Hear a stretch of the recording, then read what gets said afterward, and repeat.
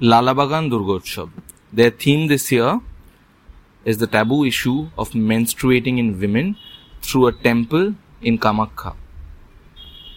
Through years in Hindu civilization and in other civilizations, we've considered the idea of menstruation or menstruating women to be a taboo, to be untouchable, to be impure. Whereas if we dig deep into the cultures or ideas of Hinduism, we find that it explains how women are the purest and the most powerful when they are menstruating, which actually gives you the idea of being the most fertile ever.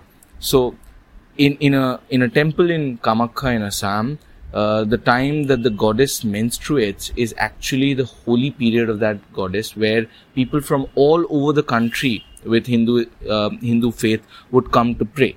So the pandal here this year in Lalabagan tries to showcase or address that taboo issue. It tries to show the temple from Kamakya where the goddess is in her sublime and most purest and powerful form of the menstruating cycle, and it tries to normalize in normal Hindu society how menstruating should be equated to being much more pure than it is.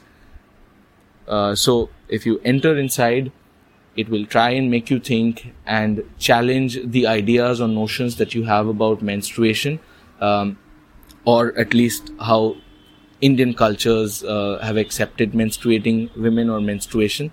So this pandal is a direct message in trying to do a social service, in trying to make it a better place for the women that actually make it possible for us to be on this earth.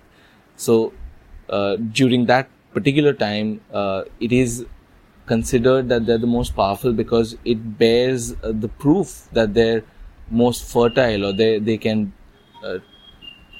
continue the human civilization ahead. So the most powerful form of the nature, which is reproduction.